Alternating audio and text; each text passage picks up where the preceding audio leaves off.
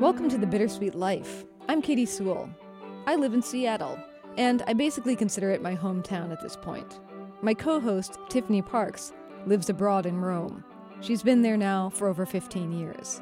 And this show began in Rome, when I moved abroad and lived there for just 1 year, on Tiffany's street.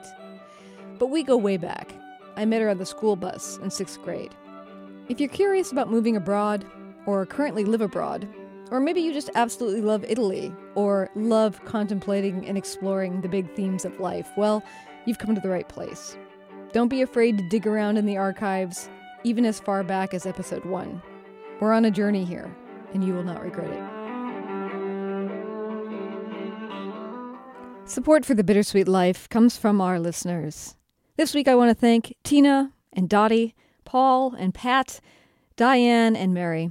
Thanks so much for supporting the show. If you love this program, please do support it, just like you would any other art form. You can make a one-time donation or a monthly donation using either PayPal or Patreon.com. You'll find links in the show notes, or just visit our website, thebittersweetlife.net. Whatever you can give is greatly appreciated. Thank you so much.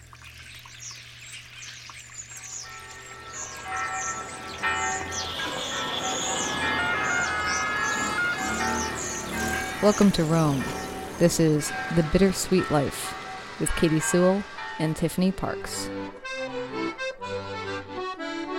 Hello, this is The Bittersweet Life. I'm Katie Sewell. I'm Tiffany Parks. And today we are going on a quest of sorts, inspired by books. In two ways, though. Either a book that you read inspires you to go see something that you haven't seen before, even if it means seeing something in your own town or taking a trip to go see something, or you encounter something in the world that makes you go read about it more. And I got to thinking about this because tomorrow, Tuesday, February 23rd, is not only my birthday, but it is the 200th anniversary of John Keats' death, the Romantic poet. And on my last trip to Rome, I went to the Keats-Shelley Museum and saw the room where John Keats had died. And previously I had already visited his grave, which is also in Rome. But after seeing where he died and noticing in that museum that he died on my birthday, which there is something about these shared dates that pique your interest sometimes, I went kind of a little bit nuts reading about the Romantic poets. Not only Keats, but Shelley, and then on to Mary Shelley, and whatever tumbling that takes you on, Lord Byron, etc. And I also wrote this entwined essay about the death of John Keats, tangled up with the death of my friend Susan, looking at these kind of long, languishing deaths mixed with death that is very sudden and unexpected, and love and grief and all these other themes that are so present in the time of COVID. And tomorrow, that essay, which I never would have written had I not gone to that museum, is going to be published in Catapult Magazine, which is a literary magazine in honor of John Keats' 200th anniversary of his death. That's wonderful. And a wonderful birthday present as well, kind of, in a way. It is. It's great. It will be great to have it out in the world. It's actually an essay that I really, really love on multiple levels, but also just because you get to know John Keats and really actually the people who survived him. The people who marked the occasion. And of course, you and I were hoping that we'd be marking the occasion in person this year. You had suggested sometime like summer, fall, that I would fly to Rome and spend my birthday with you and with John Keats's dead body, I guess. His tombstone. His beautiful poetic tombstone, which people still leave flowers at. Yes. Not just on the anniversary of his death, but in regular times as well. I remember the very first time I went to the non-Catholic cemetery in Rome, I was definitely interested in Keats. I was not a huge fan. I mean, I'm more of a fan now that I've read more of his poetry and I've been to the Keats-Shelley Museum. But at that time, I was like, I was interested. I wanted to see his tomb. And I was walking around looking for it, and I saw a young girl, it's probably 25, leaving flowers on his grave, very seriously, like making sure they were nicely placed. She was taking a lot of care, and she was alone, and it was so quaint. So yes, it would have been wonderful to visit there with you. I don't know if the non-Catholic cemetery is open right now. It has been closed for the past few months, as have all the museums been closed, but they're reopened museums. So I'm assuming it's probably reopened as well. And if it is, I will go there in your honor. Please do. And it's actually, from all the research I've done, that section of the cemetery, for those of you who have been to Rome and have been to the non-Catholic cemetery, there's one part of it that's very built up, lots of statues, lots of trees and bushes and flowers. It's a very beautiful place. But the part of it that John Keats is in is almost an empty field. And he's in the corner. And there's not really that many graves. They're sort of scattered about. And of course, it's surrounded by traffic and the city. But in researching it more, I found that when he was actually buried there, it was just an empty field. And most likely, the only things that were there were grazing sheep and shepherd boys sleeping. Wow. And of course, the pyramid was there. Yes, tell people what the pyramid is. There's an ancient pyramid in Rome that not everybody knows about. It's in the Piramide neighborhood, named after it, or near Testaccio. So it's not quite in the center of Rome. It is the center, but it's not like the center of the center. It was built in the first century AD. I can't remember if it was the first century AD or the first century BC, but it's based after Egyptian pyramids, a copy of an Egyptian pyramid on a much, much smaller scale, obviously, and with a different type of stone. But it's definitely something to see. I remember the first time I saw it, I was like, what? Why is there a giant pyramid here? And when I lived in Rome in 2013, the pyramid was kind of black in color because of so much traffic. It was from pollution. It was dark gray. Yeah, dark gray. Some guy, I don't remember who, was paying to have it cleaned and bring it back to its... Yeah, some Japanese businessman. Yes, who somebody told me was obsessed with the color white, but I have no evidence of that. No, that's true. That's part of it. I think I wrote an article about it. I used to pass it every single day on the bus ride to work. Every day. I watched the entire process of it being cleaned. Yes, and now it is a bright white. Yeah, it's beautiful now. Beautiful. Yeah, that's what overlooks Keats's grave. But anyway, back to the other journeys that we've taken inspired by books or that we've read books after being inspired. I have one that's kind of more quest-like. Well, I want to hear about your quest. So this one's kind of the opposite. So for those of you who are new to the show, a few seasons ago, I don't know how many, I was living in New Orleans just temporarily to see what it was like to live there. And while I was there, back in episode 181, did an episode called Existential that was recorded in New Orleans. And for that episode, I interviewed a local author whose name was Anne Gislason. And she wrote a book called The Futilitarians, Our Year of Thinking, Drinking, Grieving, and Reading. And it was a book basically about this group she had formed called the Existential Crisis Reading Group that she formed after having multiple tragedies happen in her life. Her father passed away. Her two youngest twin sisters both died. Oh, my Lord. And then the other people in the group also have this loss, and they all come together trying to answer the question of how do you move forward after something like that. All that is beside the point. If you want to hear more about that, episode 181, Existential.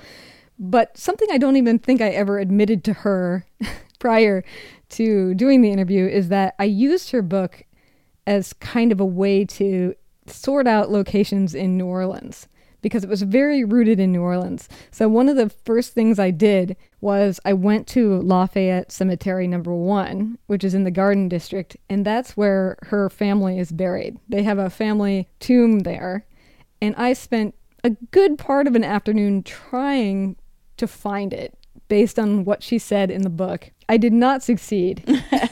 But as a result, I got to see this really old cemetery. I think it's one of the oldest in the city. It was started in 1833. And it's beautiful. It's surrounded by trees. It's all these tombs that are up above the ground. So there's a lot to see. And it's kind of park-like. The whole Garden District is just beautiful mansions. And Anne Rice, the author of Interview with a Vampire, lives right around the corner and actually based some of her character locations in that cemetery. So it was kind of this great quest that she put me on. But then there was also little things, like there was a restaurant, which I don't remember the name of it now, but her father always held all of his business meetings there. And so then I went and tried to find that restaurant, and I couldn't afford to eat there, and certainly not alone. I thought that would be way too indulgent. But I peeked in the windows, got a real sense of, oh yeah, this is exactly the place that she described. So I basically just used her book as a tour guide book, even though it wasn't. and just walked around in her life for an afternoon. I love that. I mean, that's kind of like what Liam Callanan was talking about on the episode a few weeks ago, Paris by the Book, when he talks about how he went on this trip to Paris and brought his 3 daughters and gave them each a book set in Paris, and they had to guide them around the city based on those books. I think that is such a delightful idea to do at any age with any type of book. Yeah. So what's one that you've done in either direction? Okay, I have to be honest. I feel like this is something I would do, but thinking really clearly and really searching my brain and racking my bookshelf, or is it the other way around? Racking my brain and searching my bookshelf.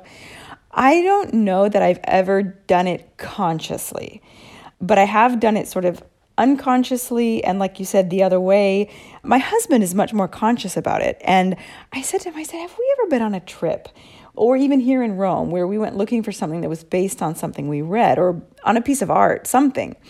And he said, well, don't you remember on the very first trip we took together, we went to Montreux, Switzerland, where Queen recorded their final album?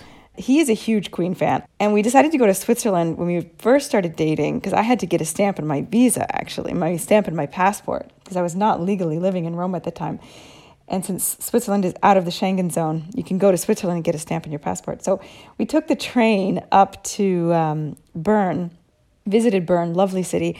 And then he said, since we're up here, let's go to Montreux. It was the middle of winter, right? So Lake Geneva was empty. Like, there was nobody there. The hotel was one of those big grand hotels right on the lake that during high seasons costs a fortune, but it was very inexpensive because it was December. We wandered around and, there's a big statue of Freddie Mercury, that famous pose that he has with his arm up right by the lake. And there's, the mountains that are right on the cover of the album. So that was his thing. I happily went along.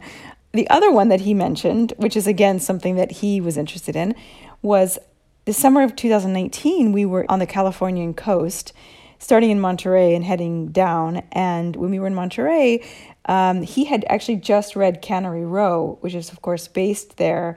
I have never read it, by John Steinbeck. We did sort of wander around and look at the famous canning company, I can't remember what it's called, and walk around the streets and up to the waterfront. There's a statue, or I think a bust of Steinbeck there. And so that was another one that he thought of. Yeah, that's a good one. Yeah, it's a good one. I mean, the main one for me, and I know we've talked about this in terms of the film, A Room with a View, but A Room with a View is also a book, obviously. It was first a book, and I read the book the day after I saw the movie. I went out and bought it and read it the same day. I was obsessed. And so the book to me is very meaningful as well. So I read the book when I was 12, and then when I was 14, I went to Florence for the first time, went to Italy for the first time with my mom and my sister, and of course tried to retrace the steps as much as possible of the places she goes in Florence. I mean, I was 14, I was with my mom, we were only there for a couple days. I remember walking through the Santa Croce church and looking at the tombs on the ground in the church, just like Lucy Honeychurch does. And of course, I remember being in Piazza della Signoria, the main piazza in Florence. And I remember a whole section of it being blocked off because they were doing restorations. I was at the point of tears because I couldn't go up into where all the statues are.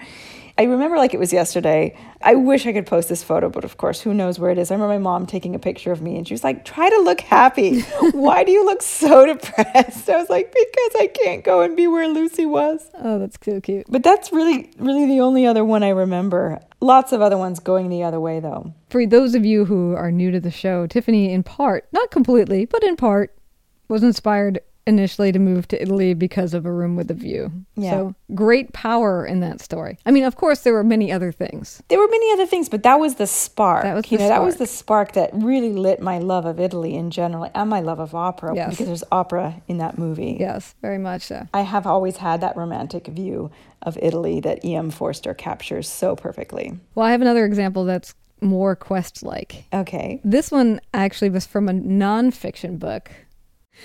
So I also lived in San Francisco during the course of this show.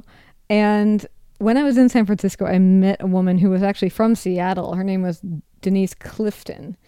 And she was in town talking about her book called Tables from the Rubble, how the restaurants that arose after the Great Quake of 1906 still feed San Francisco today. It's basically a book that's full of the history of the restaurants that came to be after that earthquake. And sometimes they came to be as like a little hut on the side of the road. Sometimes they came to be in a much grander manner. For me, I kind of used it as a tour guide of where to walk to go find these iconic restaurants that had been around since that time, because they're scattered throughout the whole city. It also took me to different neighborhoods. So I'd be like, oh, I'm going to walk to Chinatown today, and I'm going to find this place. Or I'm going to walk to Little Italy, and I'm going to find this place. But two of the places that really stand out, one of the places that burned the ground during the San Francisco earthquake was a brand new, very opulent hotel called the Palace Hotel.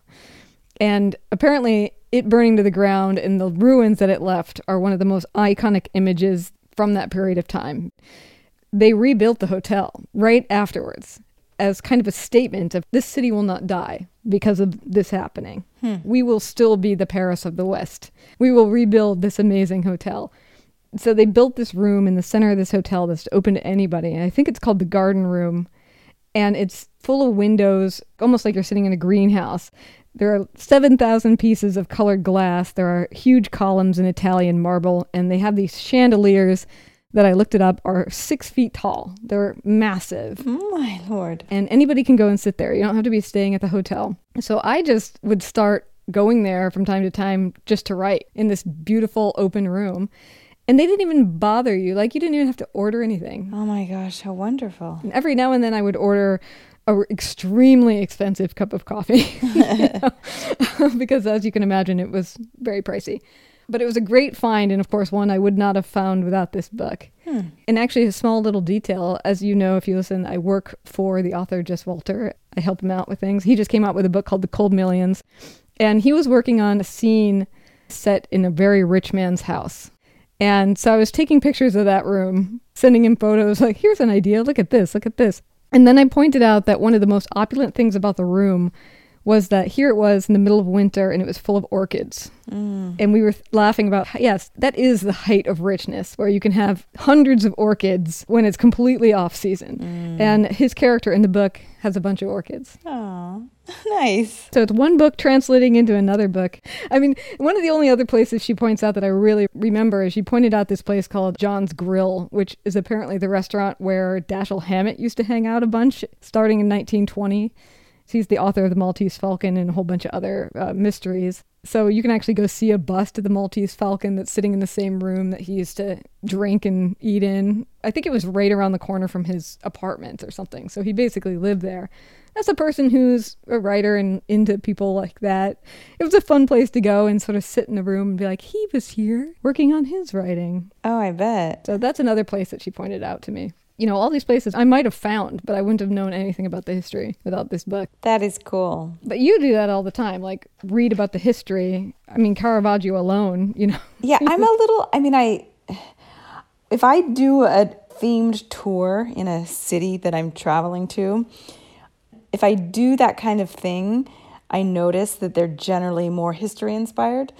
Like a tour of the places that the Borgias lived, you know, or all of the art that they commissioned. Or I remember when Claudia and I were, I guess it was the first year we were together, we went on a Michelangelo day. Like we went all over the city, like in search of works by Michelangelo. Mm-hmm. The time that I went to Vienna to hear the Requiem on the very end, the anniversary, that was, I guess it was the 250th anniversary of his death. They played the Requiem that he wrote, obviously, at the moment that he died. Like it finished at the moment that he died. Of whose death you didn't mention? Sorry, Mozart. Mozart's Requiem.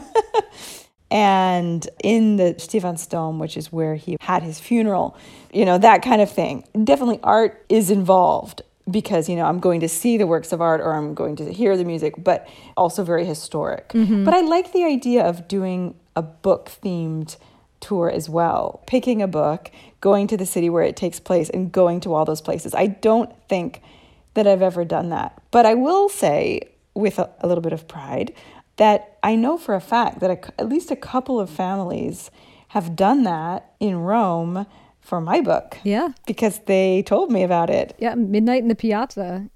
And your book is actually a good one for that because it kind of happens in a not too big of an area. Exactly, yeah. Almost completely in the Jewish ghetto.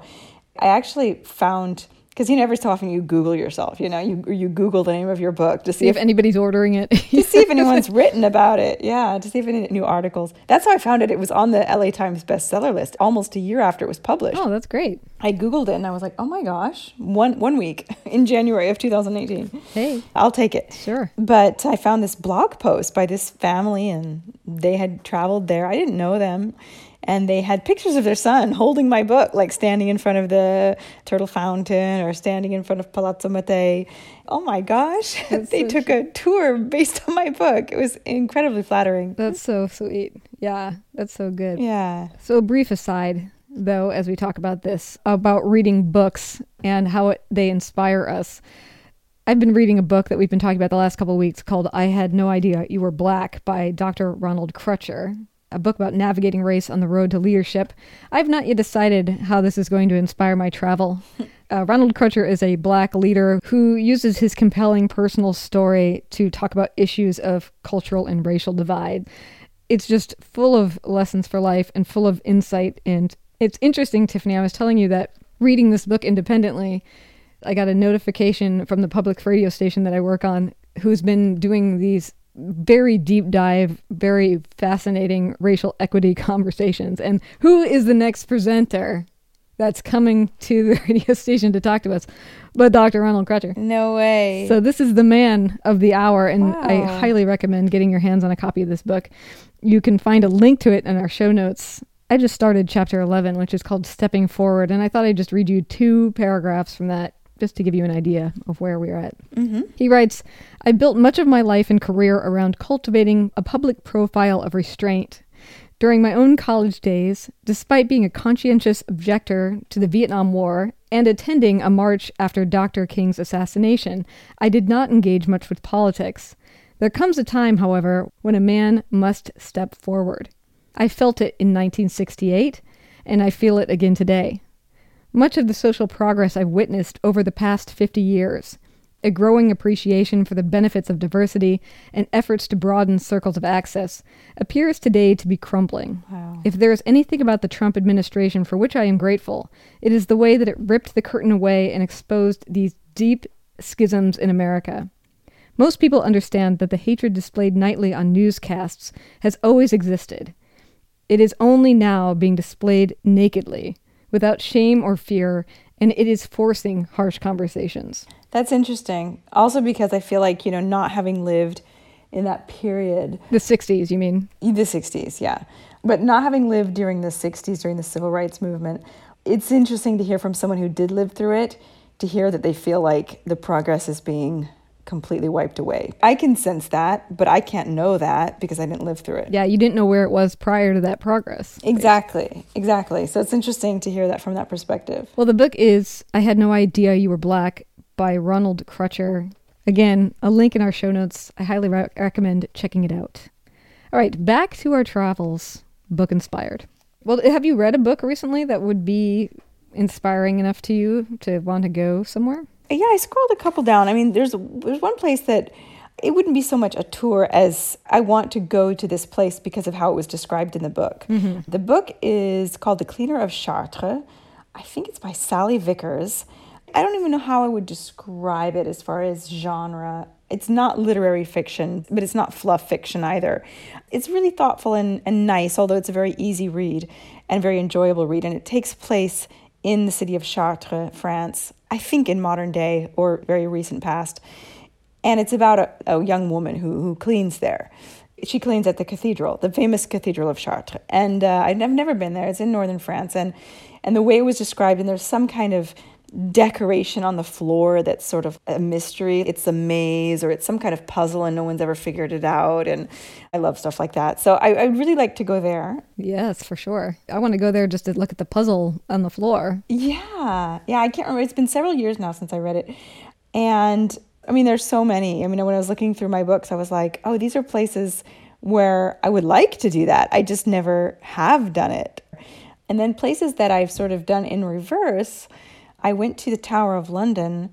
I was absolutely fascinated by it. I don't know if you've ever been there. No, I'd like to go. Oh, it's just such... The only thing I can compare it to is sort of visiting like Castel Sant'Angelo, same sort of idea.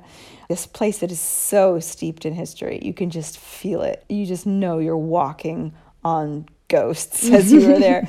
Yeah. And it was later that I read, I think I probably started reading a little bit of Tudor history and historical fiction because I was sort of fascinated by the period because of visiting there. And I remember learning... Actually, I learned it on the tour. They pointed out Anne Boleyn's sort of quote-unquote prison. It wasn't a prison. It was probably an apartment. But where she was living when she was waiting to be executed, she could see out her window the scaffold being built where she was going to be executed. Ugh. She was watching them build it. That's awful. Isn't it just morbid? That stuck with me. And then, of course, I read The Other Boleyn Girl, and of course I read Wolf Hall and Bring Up the Bodies, and wonderful works of Tudor historical fiction. And I definitely thought back on my time at the Tower of London, and now I really want to go back. Yeah, that's great. That's great. So one other example that I thought would just add a different layer to this is not somewhere I actually went, but we've talked about on the show before that one of the expat books that I really like, or traveling books, maybe it's even more of a traveling book than an expat book, is the book Third Wish by Robert Fulghum. It's a 5-volume fictional account of these 3 people and the different places they go around the world. And it's very lighthearted and it's very creative. And it's also worth checking out. Comes with the CD that you can listen to so you can actually hear the music that plays in that character's head. That's so cool. It's a very multi-dimensional reading experience.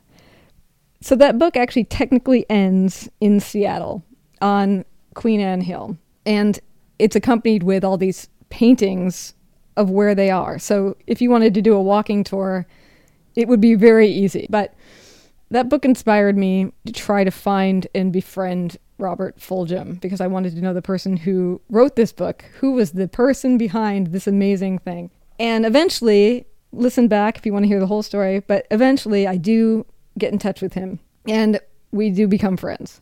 But anyways, so part of this book takes place at Monet's garden in France. And I had no means at that time to travel to France. So knowing that, Robert instead got me this pop-up book, the most elaborate pop-up book I've ever seen in my entire life. I think it was called A Walk in Monet's Garden. And it basically let you reconstruct what his entire garden looked like. So you got to see the whole layout of where the flowers were, the shape of the greenhouse, what the pond would have looked like, where he would have sat to paint. It was the one example of somebody actually bringing the experience to me, saying, of course you can't go, but why don't you spend the afternoon with this thing and build this little diorama for yourself? And it's almost as if you get to go for a day. That is so cool. Yeah, it was really very sweet. Oh. Well, I would love to hear from you listening if there's any inspired trips in either direction. Either you read a book and you went, or you went and then you read a book. I'd love to hear more of those stories. You can always email us at bittersweetlifepodcast@gmail.com, bittersweetlifepodcast@gmail.com, or at the contact us page at thebittersweetlife.net. We're also on social media, of course, so you can find us on Instagram, Facebook, and Twitter. Just search for The Bittersweet Life. And please do friend us on one of those things, because I would love to have you all read this article that I wrote about Keats. Yes. And tell me what you think. And that way we could all honor the 200th anniversary of his death. But I would love to hear your thoughts about it. And Tiffany, of course, will spread it around all over social media. I will spread it. Okay, great. Well, and until next time, this is The Bittersweet Life. I'm Katie Sewell. I'm Tiffany Parks. Join us again. Bye. Thanks for all the ways you support us. Give us a good rating on iTunes, maybe 5 stars if you like the show. It will help other people discover that we exist. Thank you. You're the best.